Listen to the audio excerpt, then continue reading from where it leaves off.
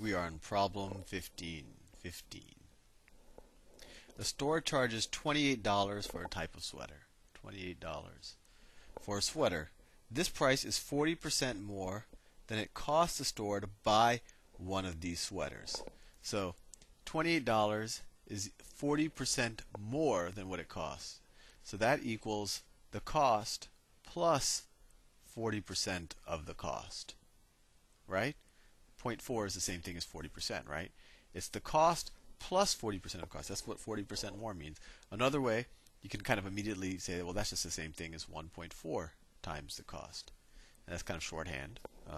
You might immediately go to this step. 1.4 times the cost. Okay, let's see what it says. At the end of season sale, store employees can purchase any remaining sweaters at 30% off the store's cost.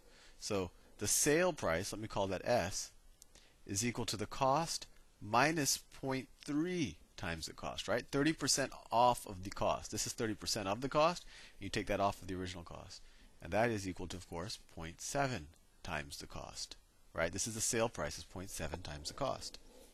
How much would it cost an employee to purchase a sweater of this type at this sale? All right, so let's see. So how much would it cost? So we could figure out what the cost is from this equation. We have 28 is equal to 1.4 times the cost. Cost is equal to 28 divided by 1.4. I just divide both sides by 1.4. I switched them around to 2. See, 28 by 4 divided by 14 would be 2, right? But 28 divided by 1.4 is 20. Right, so that makes sense. And you could go the other way. 40% more than 20. 40% of 20 is 8. And you add 8 to 20, you get 28. So that's right. The cost is $20. And now the sale is 0.7 times the cost. So sale is equal to 0.7 times the cost. And that equals what? 20 times 0.7 is $14. Right? Because 20 times 7 is 140. You have one decimal place, $14. So that is choice B. Next problem. Problem 16. Then we're done with this section. 16. In rectangle ABCD, let me draw a rectangle ABCD even though they haven't. Okay, rectangle, A, B, C, D. In rectangle ABCD, E is the midpoint of BC. So let me draw E. E is the midpoint of BC. So this distance is equal to that distance. If the area of quadrilateral ABED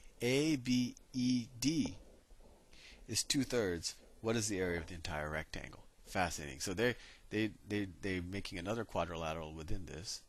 I'll just draw it so let me do it another color. So they're saying the area of this thing, ABED,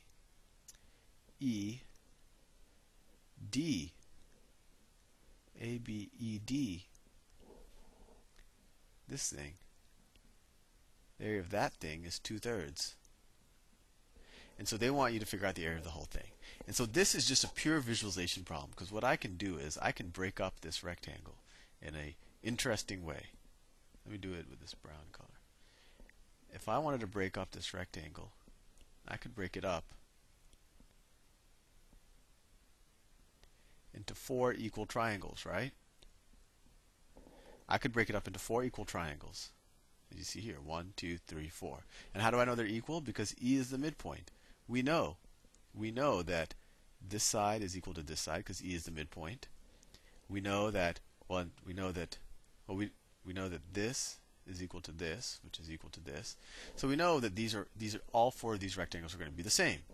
Now they tell us that the area of 3 of this rectangle, and this rectangle, right? That's ABED.